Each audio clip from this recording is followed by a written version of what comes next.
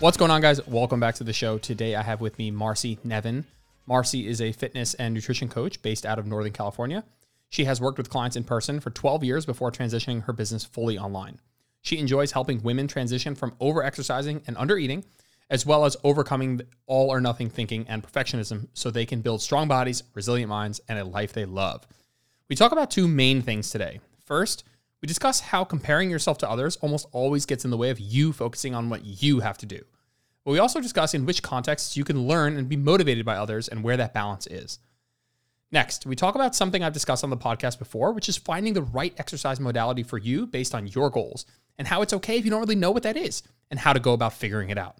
Marcy's great. We had a ton of fun. It was an excellent conversation. I know you're going to love it. Enjoy. Marcy, how's it going? Welcome to the show. Thank you, Jordan. It's going well. I appreciate you having me on. Excellent. And so how are things with you, COVID-wise and just business-wise? How are things by you? Things are amazing, I have to admit. And before we started recording, you were asking me, so are you usually on the other end of the podcast as a host? And I said, well, we did just record our first episode of the new Decades of Strength because we have a different host now. And one of the episodes that we recorded yesterday was all about COVID and like the lessons we learned and really how we have thrived in this situation. So just a little bit about myself. I was an in-person trainer for 12 years. And I don't know, did you do in-person training before you did online? Yeah. Yep. For a decade or so. Yeah. Jordan, I'll be honest, I hated every minute of it. I wanted a way out. I couldn't see the light at the end of the tunnel. And so about 5 years ago was when I started the online thing as a side hustle. And I was getting clients, but it was not anything that I could see doing like full time at that point. I just wasn't making enough.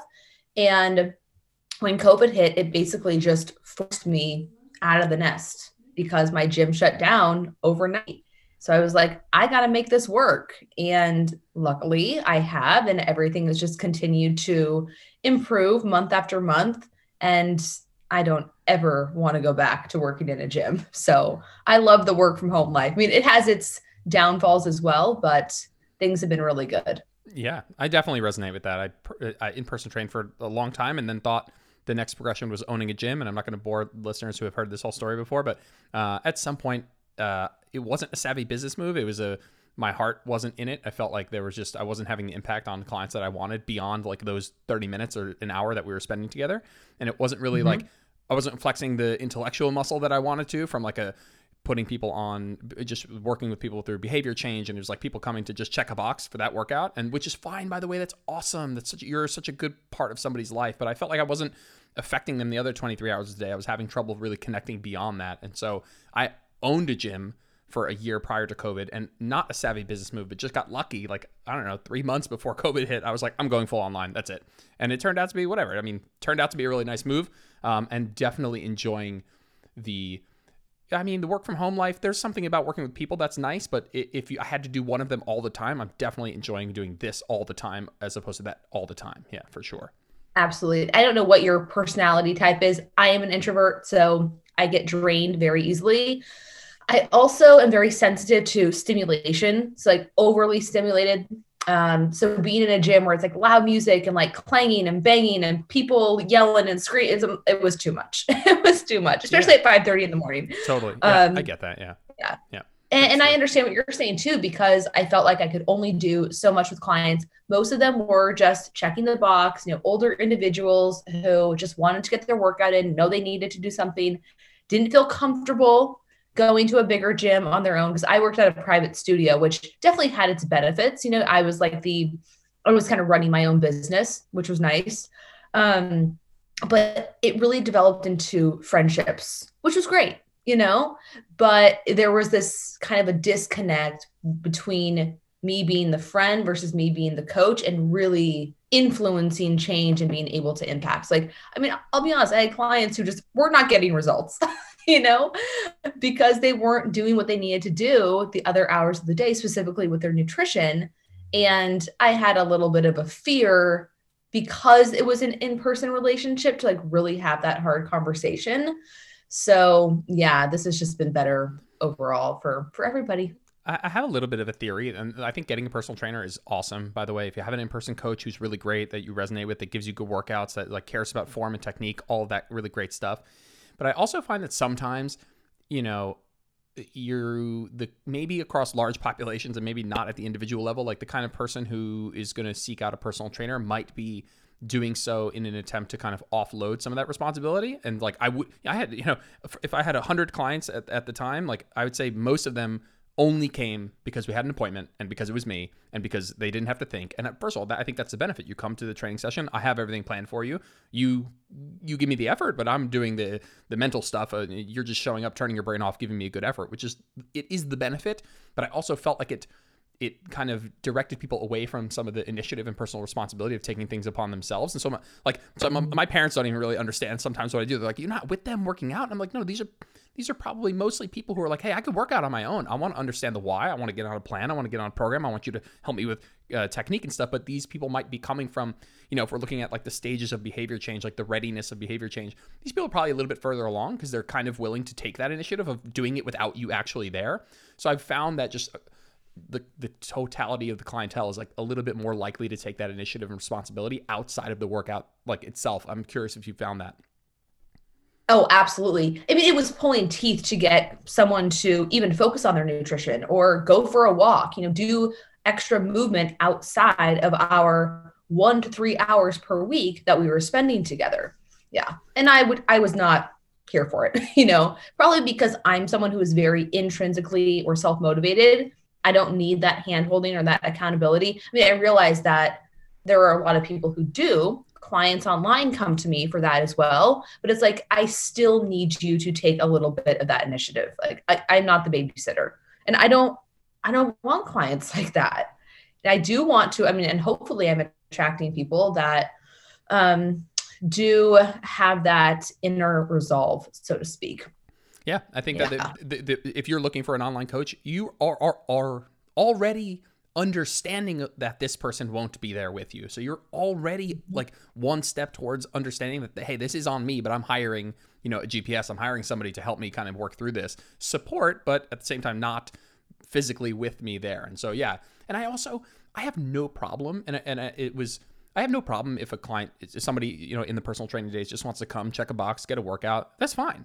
I have a problem with if that is what you think is the only requirement for you to see amazing results, let's say fat loss or something like that. Like and if you've listened to the podcast before, if you're listening, like, you know, my only problem with this scenario is a discordance between like what you say you want and what you are doing about it. Like if someone's like, hey, I come here because it's a great workout, and trust me, working out 150 times a year is really great for your health, independent of anything else you do. If you're going at it with the right expectation of what you're getting out of it, and you are just like very objective and real about everything, I love it. That's great. But if you're like, hey man, I've been working out 2 or 3 times a week for a half hour with you, like, and not doing anything else, but like, I'm not seeing any changes. Like, no shit. Like, you know, it's like, are you going at this with an understanding of what you're going to get out of it? And so that was like, it was a point where it was like, I know you're not making great changes. You're working out 60 total minutes and not taking care of your nutrition at all, you know, like. Well, it's interesting. I don't know how it was with your clients. And for me, I had these clients for a very long time. I mean, one guy was with me for 10 years. Yeah. And I don't think, aside from maybe a few people who didn't stick around long anyways, I never had a client who was saying, you know, Marcy, I'm really not getting results. Why am I not seeing more muscle? Why am I not losing more fat?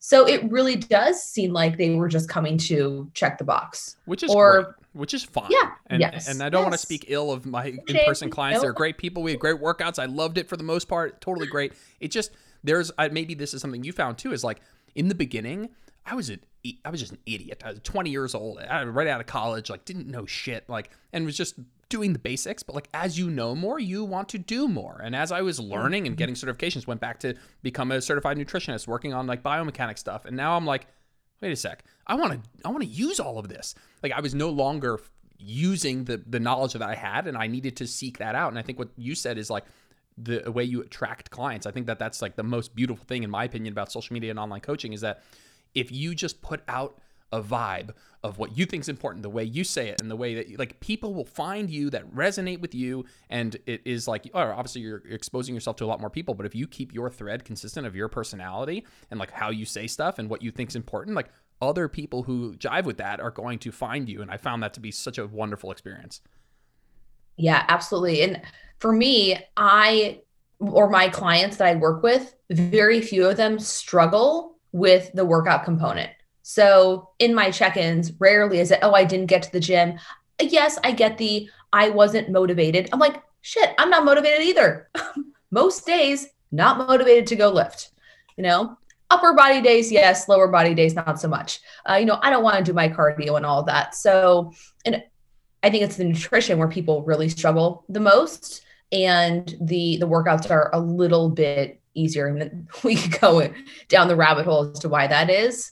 But yeah, for me, I've experienced that most clients are not struggling with the fitness, which is nice. Yeah. And I think normally, we're 10 minutes in here, but normally I would have started with why I wanted to have you on the podcast. So for anybody who's listening who might not be familiar with your stuff, they're like understanding like, why would I pick you out of this? So you could have a zillion people on your podcast, like why you? And I think that you are definitely someone out there who puts out like a really balanced view of nutrition and fitness. And it's like I always just binge people's content before they come on. It's like some combination of like, hey, do what you love and do what makes you happy and do the freaking work though. And there's like a lot of helpful tips on how to make all of that easier. And then there's also a component of like the importance of strength training. So those are some of the four pillars that I saw. It's like, we need more people, I guess, specifically women, talking to other women about the pursuit of more muscle if they want to do that, and all the headspace and body image stuff that comes with that. So I think you do a really great job with that. Well, I appreciate that. Thank you very much. But yes, it is all about doing the work. Can't get around that. Yeah. And we're going to talk a little bit today about the idea behind enjoying your workouts. It's definitely something we want to talk about. But the first topic I wanted to talk about today is about, everybody's heard the quote, comparison is the thief of joy. I want to talk a little bit about, as a coach, as a fellow online coach, just how do those comparisons come up in your conversations with clients? And I think I'd like to actually start, because I think we would both agree that like comparison to the thief of joy is a more correct than incorrect statement. It's usually, if not almost always, more harmful than helpful. But can we throw the other side of bone here and be like, is it ever helpful? Is there any part of this comparison, this comparing to others, social media in general, or any part of it that's helpful? And I think we can talk ad nauseum about the other side, but let's throw that side of bone first. I like starting with that because it is something that I talk with my clients about a lot. And not to get too woo-woo here, Jordan, but I call myself part spiritual, part scientific, and I really do blend the two in my own life and with my coaching. But I do manifestation work, and I started that a couple of years ago. And the manifestation work that I began with is much more scientific, like neuroscience. And there's 3 components to it. And the third component is what this woman calls like finding expanders. So the people in your life who have what you have, who are doing what you want, and rather than using that as a comparison, oh, look what she has that I don't, I'm not good enough, you look to that person as what is possible for me. And that can be very, for lack of a better word, motivating, or we'll call it encouraging, inspirational, So of course you have to slightly compare apples to apples. So the example I use is if I wanted to be a tennis star, I'm not going to compare myself to Serena Williams, right? There's just too big of a divide or a disconnect, but someone maybe who has my body structure, my similar genetics, or came from the same like socioeconomic background as I did, kind of like comparing yourself in that way and seeing, okay, if this person can do it, then I can as well. Yeah. And I think that's where, I'm going to pull a direct quote from, I believe it was one of your posts, and it's, you can either let the progress of someone who's farther along take away from the satisfaction of your own, or you can use it as inspiration for what is possible. And I think that is the crux of this, is comparing yourself helpful or harmful? Because I think in a lot of ways, like you said, it's like, okay, compare yourself to like, and you would agree, I know, that even if you find the archetype of the person that is you, like there's so much still that's beneath the surface that you're unable to really know if this person is you, how they think, how they grew up, what was their relationship with food and exercise as a child and their family. And there's so much there that you can't see at face value. But I agree. It's like, I'm not going to be The Rock. We can't just like, okay, we're just not in any way, shape, or form in the same, stratosphere. And so I think is this serving me is like the just most simple breakdown of that question is like, is this comparison serving you? Is it helping me? And maybe it's a little bit of both, but maybe you can justify that it's more helpful than harmful. But I just find that like, it can be helpful if you keep it in context. If you take the time to really accept that, hey, this might not be me, and I don't need to be exactly this person, but they might be showing me what is possible. They might be showing me the path that they took, and I might be able to walk in their shoes. If you're using it to be upset why you are not there, or why you don't have their genetics, or you didn't have their, natural, whatever, proclivity to gain muscle or strength or whatever, like movement patterns, like then it can be, again, the thief of joy. And the unfortunate part is that's where most people are using it. For sure. Thank you for bringing that quote up, because I was thinking about it. I posted that a couple of weeks ago and I was like, oh, how can I go back and find that on Instagram right now so I can repeat it? So I appreciate you doing the work for me. And yeah, that really resonated with a lot of people. So I'll just use an example. I'll use a couple of examples in this, but I'm sure you've had her on your podcast, Susan Niebergall. Like, good the example. woman is a fucking rock star, yeah. Right? She's 61 years old. She got in amazing shape when she was in her like mid 50s. So for anyone listening who feels like their age is holding them back, it's like, look to Susan as an expander that you can get in great shape, that your hormones or whatever it is that you may be wanting to blame your age on is not the thing that is holding you back. But like, Susan is so muscular. She's ripped. I don't even look like Susan, So it's like, just be very careful of using it as inspiration, but not comparing the fine details. And another example that I will use, and I wrote about this a couple of weeks ago as well. So I was down in Southern California visiting my good friend, Sohee Lee, Sohee Fit. I'm sure a lot of your listeners follow her. Sohee and I have been friends before we were even online fitness coaches. So 12 years now. I'm 7 years older. So I met her when she was a student at Stanford because we were working with the same online coach. So we're very similar in our build. We're both 5'2". We've always kind of weighed around the same weight. And then we worked with this guy and we were eating the same meal plan, basically doing the same workouts and, lost the same amount of weight. We also have similar dieting histories. So struggled with disordered eating, have been very underweight, have gained weight, all of that. So our journey is so similar. And when we stopped working with that coach, we've always done very similar training styles, ever since. And if you were to compare us, put us side by side, again, same body weight, same height. I probably have more muscle, but she's way stronger. And I am more active than her in terms of how many steps I take and this and that, but she can eat way more than me. So I could definitely look to her and be like, oh, that's not fair. Why is she stronger? Why can she eat more? We're doing the same thing. But there are a lot of variables, I think, kind of under the hood. So she is Asian, and maybe just because of her genetics and her cultural background, she can tolerate more carbs than I can. I have an autoimmune disease. I'm hypothyroid. So that is going to mean that, maybe my BMR is less than hers, right? So yeah, on paper, I should be as strong because I have more muscle. I should be able to eat more because not burn more, but because I'm more active. But there are all these things that we cannot see that make it different. And you, let's say you didn't know her and, you aspired to eat that much and all that stuff.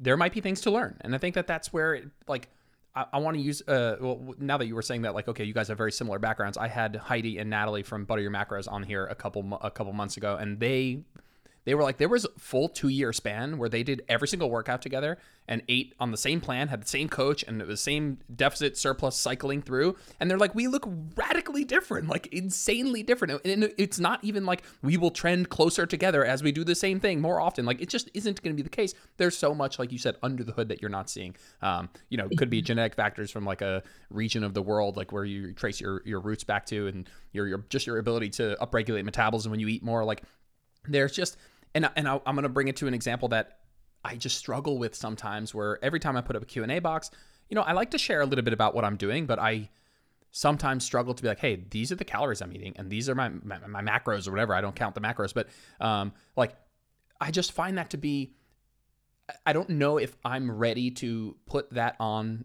my viewers or the people who are watching to come to be faced with that problem of like, am I going to actually use this as a helpful tool, or am I going to immediately think, okay, this is in some way referable to me, or like referenceable to me, or has anything to do with me? And I just struggle with like things like, hey, Jordan, what are your macros? And hey, show me your meals. And it's like, man, if we could have a conversation about this, if it's a client and we're talking face to face on Zoom, like we can have a talk. Like, you might be my height, age, weight, body composition, activity level, and we still might be off by hundreds and hundreds of calories.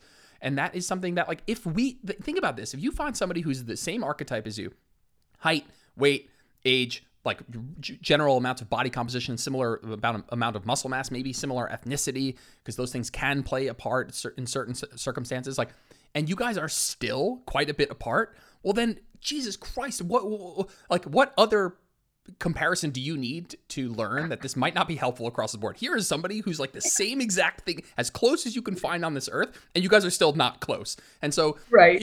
I just find that, like, do you find that people are like, you have a much bigger following than me, that people are like, hey, what are your macros? Hey, what is your training split? Hey, what are your meals? And so I think all of those questions, there can be things to learn from. I'm sometimes torn with like, here, what are your calories? It's okay. I probably eat a lot more than the average person, or a little bit more. I believe probably a little bit more, just from having gained and cut over the years, like have a semi-adaptive metabolism. And, I might want to be transparent about that. And there's something to learn there, but I'm afraid of it leading people down a path that goes, takes them further from what might be best for them.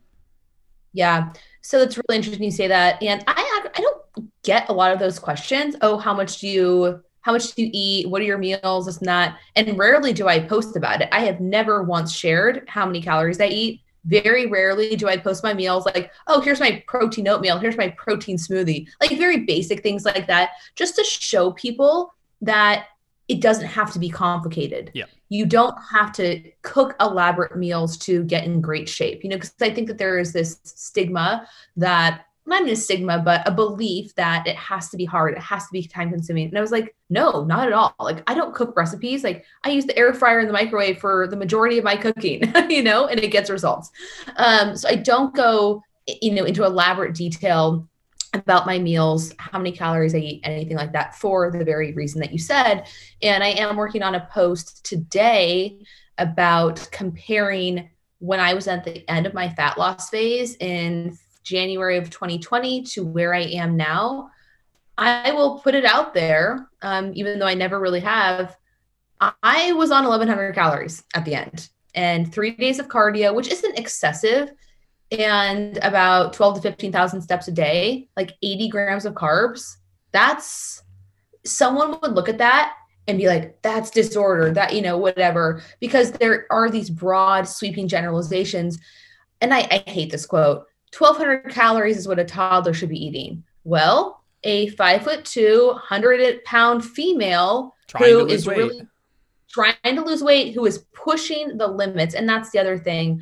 I was working with a coach who, this guy knows what he's doing. And I knew that I was in good hands. But we're like, okay, how far can we take this? Like, let's treat this as a competition prep, even though you're not going to step on stage. So, and I had the capacity, I had the wherewithal, the discipline to do that. Would I ever do that to a client? No, probably not. I would probably, because most of my clients don't want to get that lean, And the other thing is, I still had body fat to lose. Like on my thighs, on my glutes, I was very, very tiny and very lean. But to get even leaner, I don't even know what I would have had to do. and never have I shared that. And when I do this post a day, I think I'm actually going to share how many calories that I was eating, but in the context of this is unsustainable. You cannot live like this forever. And then, here's the other side a year and a half later, where I am now kind of at maintenance, and the benefits of that, but yeah, aside from this post I'll do today, I've never really talked about it. Yeah, and the couple things that I heard when you were saying that. First, there's going to be every person listening to this that is dying to know how high your calories got from 1100 to now. But as per this conversation, you can be like, hey, they came up quite a bit because I'm at maintenance. But the actual exact number of like, oh, what's Marcy's height, weight, and age? What did she reverse to? What was she eating?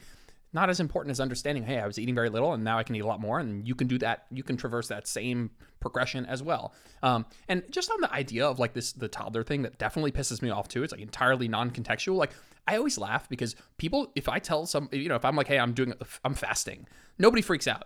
If you eat nothing, nobody freaks out. If you eat 1,200 calories, everyone freaks out. It's like, if I'm fasting for 3 days, my friend's like, dude, what do you think of 3-day fast? And I'm like, no, it's probably pretty dumb. Like, I don't really want to do that. Whatever the benefits are, you can get them elsewhere. It's like, but if someone's like, yeah, I'm going to eat 1,600 calories or 1,200 calories as a female or something like that, they're like, oh, that's crazy, super disordered. It's like, first of all, right. the worst part about more aggressive dieting or super low calories is the likelihood that you will eventually quit and fuck it up and have a better relationship with food. The worst part about it is not physiologically. The worst thing physiologically about aggressive dieting is if you get really lean. Being really, really, really, really lean, having very low levels of body fat, that is not good for your health. But Yes. I would love, this would be a conversation for another day, but like just the fact that you got there on low calories, which by the way is probably what was required of you to get that lean because you're a small person. Yep. I think people just get, okay, it's the average calorie intake for a toddler. Like, but if it is just you can tell that person is just saying that and hiding behind the fact that it sounds like a snazzy one-off quote without actually understanding that like there's nothing necessarily physiologically going to be bad that happens other than you getting really lean. That in and of itself is going to bring potential health decrements. And then just from that genetic standpoint, I think that it's important, and it's something that I will say to all my clients who are like, they're always or often just like a conversation we'll have is like, hey, what could I be doing? Like, what am I going to be doing to get this goal?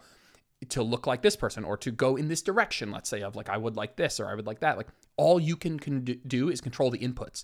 You can build muscle and lose body fat, and you can target where you build muscle and you can't target where you lose body fat. And those are pretty much all you can do. Like, literally, like to change your physique, you can build muscle where you want it, and you can lose fat everywhere. And that's literally all you can really do. You can't change your bone structure. You can't change your metabolic genetics. You can't just like reverse diet your way into like, people are like, how do I get, they'll send me a video on IGTV of some girl talking about how she reversed up to like 3,000 calories. Like, how do I do that? I'm like, you don't. You can do the same thing she did, where you can reverse and see how your body responds to more food. Does it upregulate metabolism? Can you, maintain your body with more food? You can totally do that. But thinking you're going to do it exact numerically like this person did it, obviously not helpful. Yeah. Right. Yeah. You made a comment about how many calories I'm eating right now. Jordan, it's not that much. So, and again, interest of full transparency, 16 to 1,700, I would say. My coach told me about 6 months ago, I think that we could get you up to 2,600 calories and you won't gain weight. I was like, Vince, I'm gaining weight on 1,600, So again, I was so low body weight. I mean, and I am a small person. And again, like to get to that level of leanness, that I needed to gain the weight, so the weight that I am now is still I'm like 106 pounds, I don't carry a lot of muscle on my frame. And if you do the math, and if you look at my TDEE, like rough, based on the calculator, my maintenance is around 1,700. And that's kind of where I am right now, maintaining my weight. But I definitely gained 8 pounds or so in that reverse, so there's a lot of those comments where, oh yeah, you can reverse and not gain anything. It's like, that's not the case for everybody. And then these other broad sweeping generalizations that some people out there make about every woman should be eating 2,000 plus calories, or, that really bothers me. And there is somebody out there who talks about that a lot all the time. And it's like, oh, well, I'm a 5'3" female and I eat 2,300 calories. It's like, good for freaking you, you know? And if I did that, I would pack on the pounds so fast. And I did. I haven't shared this story. Well, I've shared it a couple of times, but and when we get into the conversation of doing the training that works for you and that you enjoy, well, a couple of years ago, I'm like, fuck, am I allowed to swear on this? Fuck this physique stuff. You know, I'm going to go get really strong. I was dating a guy at the time who was a competitive power lifter. I mean, he ended up squatting like 1,000 pounds, deadlifting 800. Yeah, I know. So I saw your face. And it was, you know, geared powerlifting, all of that. So it makes a little bit of a difference, but he still did it. And I was like, oh, I want a piece of that. I didn't want to get in a suit or anything, but I just wanted to work on my strength. I had never really pursued that. So I went to his gym and had an interview with the coach. And he was like, well, you can train here, but you're going to have to gain weight. And he knew that I had a bit of a disordered eating background, which he very much used against me, by the way, totally manipulative, not okay. And he's like, and it's not going to be any of this half a pound, 1 pound per month bullshit that I know you're going to try to pull. You will gain as much weight as I tell you to, as fast as I tell you. And I was just like, oh, sounds great. Whatever. Oh yeah. Right. So, I mean, I had to probably, and I was working with, do you know Jason Phillips? Nope. No, he's, he is a very prominent coach in the industry. And I was working with him at the time and we had been reversing. And I was like, Jay, like, I've got to put on all this weight. So he increased my calories very high. And I put on, 16 pounds in about 3 months, you know? So yeah, maybe the amount that I was eating would have been what another woman could maintain their weight on, but it caused me to gain a lot. So I could, again, compare myself to this person who's like, oh yeah, I'm 5'3" and you know, this weight and this is how much I eat. I'm like, well, if I did that, like I did do that. And now look where I am. Yeah. You know? Yeah. And that we're definitely on the same page of who this person is, but there's more than this is one person. But this person, I suppose, and we can, for those of you who don't know what we're talking about, you can just imagine that this person has a really intense athletic background and is really probably a genetic freak on almost all levels, and maybe not an You know who I'm talking about? Oh, I absolutely know who you're talking about. And she's a genetic freak. And, you know, to say those blanket statements, and there are horror stories of like the exact thing that you just said happening where it's like, hey, you need to be eating this many because I have no fucking clue. I pulled this number out of my ass of like women at this height should be eating this much. And, oh, you gained 15 pounds. Well, then there's probably something else that's wrong with you. Like, that's just fucking ludicrous. You know, there's literally all you need to know is that our bodies, you know, most people listening are somewhat familiar with metabolic adaptation when it comes to dieting, going to a deficit. But your body does something, you know, very similar. It's exactly the same thing, but in the other direction. And while we're not as evolutionarily optimized to fight off weight gain, our metabolism absolutely does upregulate in the face of more food. And the difference between how your body upregulates to overfeeding and mine are entirely different. And we see, you know, this metabolic ward study where they overfeed everybody by 1,000 calories, and some people gain no weight, like literally negligible weight, which means their metabolism upregulated by 1,000 based on a BMR TDE calculation that they did in a lab. And some people gain more weight than was predicted, so their metabolism went lower. And so we know that there's this massive variety of how people, it's a bell curve. Most people are going to fall in the middle, but like, there's just, if you're like taking that at face value and then you find out it doesn't work, like you're not broken, like you're just different than this person who gave out like blanket recommendations. And you know, if you can, and I will do this, and this is a good segue, like I'll oftentimes, if I have a client who comes to me and you know, they'll fill out the application and the number of calories that they say they were eating like looks a little bit like lower than what I would suspect somebody at maintenance. I think we as coaches would agree that not everyone's eating what they think they're eating, but you know, maybe even people who are like, hey, I want to reverse. Like, what do you think? You know, I'm coming to you because I want to reverse. I'll screen share and we'll do a calculation, a really simple one, tdecalculator.net or Precision Nutrition, whatever. And it almost always comes out with a number that freaks them out. And they're like, holy shit, there's no way I can fucking eat that much. Now, you might not be able to eat that much, but sometimes in that moment, and because we're having a Zoom, I can give this context, like it leaves clues. And if you've been eating 13 and you swear up and down that you're tracking solid, and then we do a calculation, it says 2,100, like, okay, maybe you're not actually eating 13, and maybe you can't actually eat 21, but those numbers are so far apart that maybe we at least take that in context and say, okay, like you can go in this direction. And I think that's like sometimes what's lost is like this blanket recommendation of like, oh, you're 110, you're 5'3", 110, and you work out. Here are your calorie recommendations. What the hell are you talking about? Right. Yeah. And it has to be kind of like a science experiment, just start here and titrate up slowly and see how your body responds, see how you feel, and go from there. But yeah, don't let other people and what they're doing bring you down or make you feel like there's something wrong with you, because there definitely isn't. Yeah. Well, let's talk about progress photos. I think that there's the good, the bad, and the ugly with progress photos. And there's a lot of ugly. There's a lot of like, and I'm going to quote Chad Hargrove here, and I'll give him 100% credit. This is like one of my favorite tweets ever. He's like, this is how most people come up with progress photos. Like an influencer with like 1 million followers will put up a 12-week challenge. Of those like million people, like 100,000 people give up their life to win the challenge. Of the 100,000 people, like 100 people make insane transformations. Of those 100, 2 of them are next level. Those 2 people get posted on Instagram. Those are the people you compare yourself to. Then you buy the program and you wonder why you're not those 2 people. So that's definitely the ugly side of things. Good. But have you found, so I've seen progress photos. I believe I've seen some on your page. I don't want to quote you. You can correct me if I'm wrong, but like I can tell, and I want to hear you say it. I don't want to put words in your mouth, but like tell me your feeling on progress photos, how you might use them as a coach in terms of social media, how you might use them with clients, and maybe just like a general feeling of the nature of social media and progress photos. Yeah. Oh gosh, that's a really great question. I mean, yes, I do use them, and I haven't done it. Well, I shouldn't say that. I was doing it more for a while, and then I stopped, and then I've done it more recently just to kind of show, again, like what is possible for people. And I did one before and after of a girl who ended with me a couple months ago, and she lost like 5 pounds. It wasn't this just like dramatic transformation though, but maybe just to show people that, hey, it's not always going to be a dramatic transformation, and that's okay. She wasn't like super consistent. She didn't kill herself, but she still got great results.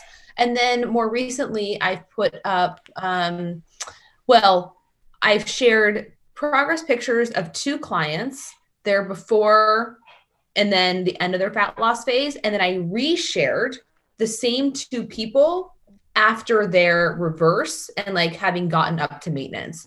Again, just to show that, hey, this is what it's all about. Because the problem with progress or these challenges and those, genetic outliers who are great, getting these great results, it's like, I mean, that's a problem in and of itself, but also where are they now? Have they maintained those results? So I want to use them to show that this is the end goal. Have your before, have your after picture, when you've lost the fat, and then 6 months, a year from now, this person has done the work to reverse. Now they're at maintenance, and maybe their weight is up a little bit, but their body really has not changed, or maybe it even looks better. And I shared one, oh gosh, maybe like 6 weeks ago. Talk about comparison. Like my own client looks better than me. I was like, whoa, hey shoulders, can I get some of that?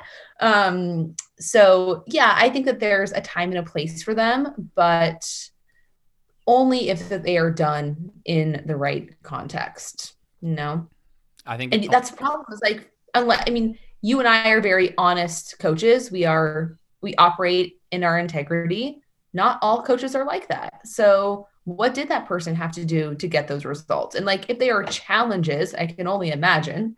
And like you said, those people are just laying their life on the line to become that winner. And that's the thing where it gets a little dicey. Yeah. I think just simply, go ahead. Other thing too, Jordan, I don't always see your stories, so I don't know if you share like client wins, because I don't see a lot of before and afters on your page, if any. No. But I will often share client wins, again, just to show people like, here's what others are doing, and this is the success that you could have. I had a client who, and I felt so bad for this girl, because again, like we never know when a client comes to us, what their journey is going to look like. So based on the conversation that we initially had, I thought that she was okay going into a fat loss phase. And we did that. She did not lose any weight. And I took her calories down like fairly low, because, Mark Carroll, he talks about sometimes like there are women who just need very low calories to get results. I am one of them. And that's not everybody, but I was like, this girl really wanted to lose it. It's like, okay, I'm willing to drop them low for a period of time to see if that gets things moving. And I really did believe that she was being consistent and not lying about her intake. And even at that level, no progress. I was like, all right, we've got to reverse. And she would put in her weekly check-in forms from time to time, I see all of these other clients of yours who are having these amazing results, like from the wins that you share. And it just makes me feel bad about myself. It makes me feel like there's something wrong with me. And I've even questioned, like, do I continue sharing wins like that? Because, it can make people feel like, what is wrong with me? And that's like, I never want to do that. But again, it's just, it kind of like it is what it is type of situation. You may just be in a different place right now, and that's okay. It doesn't mean that you will never have these results, but perhaps we have to do some other work in order for you to eventually get there. Yeah. And it's a tough call. It's definitely a fine line, because you know that it can be helpful. But there's a whole point of this beginning of this conversation is comparison. Like, it can be helpful. And there are going to be a lot of people who can take from that context that applies to them. And I think you do a great job when you post. I've posted some in the past, and I'm torn. I think I see the benefit like crazy, but also sometimes I see the downside, and maybe I'm more risk averse in that regard, where I'm just like, can I get away without doing this? But man, do I see the benefit. And I hesitate to post my own like before and after pictures, because the truth is there needs to be context. If someone has a crazy transformation, people need to know this person either sacrificed a ton to be uber consistent, or their life is nothing like yours. They don't have kids. There's a fucking 25-year-old kid whose life is fitness and doesn't, do anything but this, doesn't have kids, live by himself. Like, you're not, some 45-year-old mom with 4 kids, and working. It's impossible or very unlikely you're going to have very similar results. So I think when I scrolled through yours, because that was something I was interested in talking about today, there's a ton of added context. You're like, here's this person, here's what they sacrificed, here's how hard they worked, here's how long it took. And then there's another thing where you post the picture after the after picture, right? It's nobody gives a fuck what you looked like at peak leanness on your lowest calories. You're not staying there. You're just not staying there. And so it's misleading to, it's cool to show, okay, here, pre-fat loss phase, post-fat loss phase. But like, it's even cooler to do what you were doing. It's like pre-fat loss, post-reverse. Here's where I'm actually going to live. Like, 9 out of 10 photo shoot pictures are going to be some guy who's like one missed grain of rice away from passing out and dying. Like, and so like, you don't remain at your peak leanest physique at the end of a diet if you were doing it correctly and you reverse, and if you have a chance of maintaining that level of leanness in any regard, like, you have to get out of that level of leanness. Whatever. And that's going to come with the glycogen and just some like stomach content and potentially pounds of fat that come back on. And, so I think you do a wonderful job of adding that context. And I also think it's important that we don't just post fat loss transformation. It's like, Joe Schmo lost 50 pounds. Like, okay, cool. That's like great, because there are other Joe Schmoes who want to lose 50 pounds and they can relate. But like, putting up recomp pictures or like muscle building pictures or like strength PRs, or like, often I'll post on my stories weekly check-in responses where we can kind of see some of those more like mental or like emotional wins, like those. Yes. Making it not just fat loss transformations. Like, transformation is muscle being built, the relationship with food being built, like mentality being changed. And so I definitely think you do an awesome job with that. And I think that it's a fine line where you're like, I could make more money if I just highlight all of these people. I'll get more people to sign up. It's just not real though. Right. No, for sure. Yeah. And when I do share the client wins, I try to share less the like, oh, I hit X number on the scale. I want to celebrate those people because they do have a goal. Like, I have a client right now who is 1 pound away from her pre-baby weight. And when she texts me to give me the update, she's like, she'll say 5 pounds away from pre-baby weight. Now it's 1 pound away from pre-baby weight. And yeah, I want to put that up because there are a lot of women out there who want to get back to their pre-baby weight, but that's not always, I don't want to say reliable, but like, things can change, right? So depending on what you were doing, you may look completely different at your pre-baby, or you may look better, higher than your pre-baby weight if you were someone who was building muscle and like doing the right things finally. So it's like, yes, I want to celebrate that and acknowledge her and show people like, you can get there. But again, I don't want people to think like I have to be back at my pre-baby weight or there's something wrong with me, because maybe you look better at a higher weight. Yeah, so maybe you've built muscle. I mean, yeah. And you're a different person after having a fucking child. Like the idea that that's the expectation to get back to your pre-baby weight is like, for most people, setting themselves up for failure, whether or not they're going to be able to do that, because you're like trying to get back to your pre-baby weight while you're a new mother, which puts a whole host of fucking tornado whirlwind into your life of like, I'm going to get back to this level of leanness after a crazy like physiological trauma. And now I have this, I'm sleeping less. And, and so it's like, okay, there's a couple practical issues with that, but I agree with you. Like the addition of muscle mass, like totally throws a wrench in like the numbers for sure. And I think that's something people undervalue. And so if you're out there and if you're relatively lean, now, if you have a little bit more weight to lose, then this doesn't necessarily apply as much, but if you're relatively lean, and you've been lifting for the last 5 years and your body weight has not changed and you're still kind of lean, like it's probably that you have not built a lot of muscle. Like there's probably something not great about that. Cool. For sure. Yeah. Let's pivot. I want to talk about your story. You mentioned powerlifting. I want to talk about how you're training now, and then we can talk about in general, and it's something I've talked about in the podcast, and I'm not afraid to talk about it again because I think it's something that I'm passionate about and I want people to hear. It's like training in a way that matches up with what you enjoy and the adaptations you're after. So I'd love to hear your kind of journey through what you've done in terms of training and how you've ended up maybe where you're at. Yeah. Okay. So I'm probably dating myself, but I started my fitness journey doing step aerobics when I was, like 15. I remember going to step classes before my high school classes started, like at 6 a.m. That's kind of cardio was where I started. And then I started lifting weights, really not knowing what I was doing, just kind of, trying to figure it out on my own. And then my senior year of high school, I found the book Body for Life. Do you remember that, Jordan? Bill Phillips? Yeah. Okay. I'm aware of that book. Yeah. So, and there were a lot of things wrong about that book, but there were also some good things as well. So I think that's kind of what got me into the frame of mind of, all right, I need to lift weights.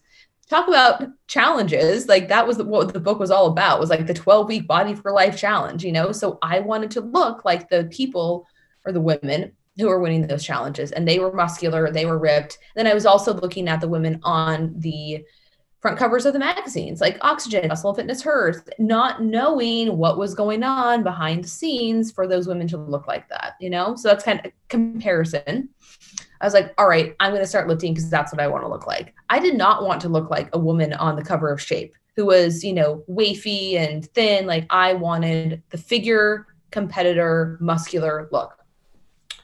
So then I go to college and thinking that I am doing all of the right things, but definitely slipped into some disordered eating patterns. I say that most people gain the freshman 15. I lost the freshman 15. So I was very lean, very underweight. Yeah, like totally horrible relationship with food. And it's interesting because I didn't really know any better. I was literally just following the advice out of these magazines, right? So oatmeal and egg whites for breakfast and tuna and broccoli for lunch. And, so I got results, but I didn't have any muscle. I had not built any muscle. So now here I am very lean, but with nothing to show for it. But I was doing kind of like bodybuilding style workouts again, out of the magazines. And then I found T Nation. And at the time they also had a sister site called Figure Athlete. So I was doing some of the workouts from there, from Chad, what was his name? Not Chad Harker, Chad Waterbury, excuse me. It's these were very well-written programs, right? And then I was doing that during college. And then when I graduated, I met a bodybuilder friend and he kind of put me on the bro split. So I did that for a long time. And then I started hiring coaches. So I hired my first coach, the one that I was talking about in the beginning of the episode. And it was a mix of bodybuilding and some strength work. And, I saw some results, but again, not looking like a figure competitor. And then I was like, I'm not getting results fast enough. And that's when Brett Contreras started to become popular. I'm like, I'm going to start working with Brett. So I was one of Brett's first online clients, worked with him on and off for a long time. Then I started working with Jordan Syatt, and I love Jordan's workouts. Again, he had a program called Power Building. So a little bit of strength work, but mostly bodybuilding. And over the years, I just realized I like to train like a bodybuilder. my structure, I guess, like doesn't really lend itself well to like super heavy lifting. I never feel good when I'm heavy squatting, heavy deadlifting, anything like that. Like I think I know that about myself, but again, got into this relationship with my now ex-boyfriend and I saw what he was doing. It's like I felt like I needed to be doing that as well. It was really a self-worth issue more than anything, you know? So and also kind of like, oh, well, in my past relationships, I've always been the one who knew more about fitness and who was like, you know, the really in shape one. And now here I am, and my partner is like so far beyond me. So I was like, yeah, I'm going to get strong too. And that's when I went to this gym, and it was an awful experience. I liked it at first because I was seeing strength gains and what was possible, but then I quickly plateaued, and it was just a very toxic environment. And my needs were not taken into consideration at all. It was just like more. And all they cared about was the numbers. Like it didn't matter what your form looked like. I was good morning, like 135 pounds for 10 reps. And my back was just like breaking. Right. And it's like, no. And he would get so mad at me. He's like, none of this bodybuilder bullshit, Marcy. And he basically was trying to tell me like I would never get the body that I wanted unless I lifted the way that they were. And I was like, no, that's not true. And I knew it wasn't true. But again, like my ego was getting in the way, and I didn't want to look bad. So I took it, you know? And then it got to the point where I was like, I can't do this anymore. So he and I got into an argument. He basically told me that I'm lazy, I'll never live up to my potential, like this and that. And I was like, peace out, bro. And I never came back. So has the nerve to do this? And then I went back and I did Brett's workouts again for a while. And then maybe I went back to Jordan. I kind of would like flip-flop between Brett and Jordan. And then I met Paul Carter, and Paul changed the game for me. So I think that he does that like N1 type of programming that you are now getting certified in, and it feels so much better on my body. I touch a barbell, but I don't do any heavy squatting. I don't deadlift from the floor. My body feels better. It looks better. And I've like kind of regained my love of lifting. Whereas for a while it was just a chore when I was at that other gym. Yeah. If you want, you just need to. And the problem is that after I say this, people aren't going to even know where to start. And what's cool is that there are people like Marcy and myself out there that like, you don't need to think about this stuff. You can have a conversation with us. Like if you want, like, what do you want out of your training? If you want to be maximally strong as you possibly can, we can argue that this place that you went to is probably an anomaly in the negative sense of like not giving a fuck about your technique or, you know, just the safety of their lifters and just trying to get high numbers. But like, if you want to be maximally strong, cool, you got to do powerlifting. But if just like 99% of the people that I meet are like, I want to be strong. It's like, I promise you, professional bodybuilders are really strong. Once you can like deadlift your body weight, like any more strength beyond that is mostly ego driven, which is not necessarily a negative thing. You're allowed to want to get stronger. I love getting stronger, totally. But if we're talking about, I want to get strong because I want it to be empowering and I want to lift more over time and I want to see my numbers go up and I want to be functionally strong in my life, like you don't need to do powerlifting. You can get all the benefits that you just said from a strength perspective doing hypertrophy training, probably with less stress on your joints, and you're going to look a whole fuckload better over time. And that might be me being biased, but the truth is, again, going back to something I said in the beginning, I don't care what you do. I care that you're doing something that represents what you want. And if you, and then we get, you know, not to get in too depth about this, but like you have to think about what you enjoy doing in the moment, which is valid. But if you're only thinking about what you enjoy in the moment, then you can't be annoyed that you're not getting results that you want, because that's a totally different consideration. And if you love step class, but you want muscles, like those two things are at odds, something's got to give. And so that's something that I'm sure you've come up against, where it's like, but do something that you love. Just do what you love. Anything's better than nothing. Those things are all true if you're not considering the results portion of the equation. And you can not care as much about the results thing and care more about the fun during, which I'm totally fine with. Just be real with yourself about what you're getting. Yeah. Cool. Yeah. And, I had a quote about that. I'm trying to find it right now, but I basically talked about that very thing where it's like, doing movement that you enjoy is important, But if you do want the results, you also have to do the things that like maybe you don't enjoy in the moment. And so what I meant by that is I love going for walks. Like I'm a certified yoga instructor. Like I used to love doing yoga. Not going to get me the body that I want. So do I want to go? And you commented on this post or this story that I put up the other day of me doing high rep Bulgarian split squats at the end of my workout. Like not fun, but produces the result that I want. So I got to suck it up and do it. Yeah. You know? Agreed. So yeah, it's like you can have both, but if you want more muscle, if you want more strength, you know, doing the things that feel good, that you enjoy, like they have to be in addition to the other modalities. Have you found that like when you have a client who maybe comes from a bit more of like a higher intensity, maybe even like a boot camp, you know, group fitness style background, that like you might say that to them, they might not necessarily, they're like, okay, I'll take your word for it, and I'll do the style of training that is outside of what I enjoy, but gives me the results that I'm expressing that I want. And then once they start seeing the results, the like you didn't enjoy doing the Bulgarian split squats, but the knowledge that it would give you what you wanted makes it enjoyable in some backwards indirect way. And so if you you like the results, I always say to people, and I made posts ad nauseum, like people like, I want to, you know, your workout should be fun. You know what's fun? Results are fun. And so there's not like, you know, there's not just the doing it that's fun. Like results are fucking fun. You like do something you enjoy. It's like, you know what I enjoy? Getting the results that I'm after. Now I'm not throwing caution to the wind or enjoyment to the wind of like, I don't care about it. But yeah, I think we just, like you said, it needs to be part of the equation. Bulgarian split squats, not fun in the moment. Getting, you know, strong legs, defined, you know, quads and glutes, like, okay, that might be what you want. And so we got to do it. And so, yeah, super well said. Right. No, exactly. Well, and also just like the pride associated with it. You know, one of the things that I say to myself and to my clients, it's what I call the pillow test. Like, how do you want to feel when your head hits the pillow at night? And I'm telling you, I feel really proud of myself. But I was like, man, I wanted to sandbag that last set and I didn't, you know? Excellent. Okay, we're coming up on an hour, Marcy. I want to be respectful of your time. Why don't you tell everybody where they can find you if they don't follow you, if they've been living under a rock for a while? Just plug away. Thanks, Jay.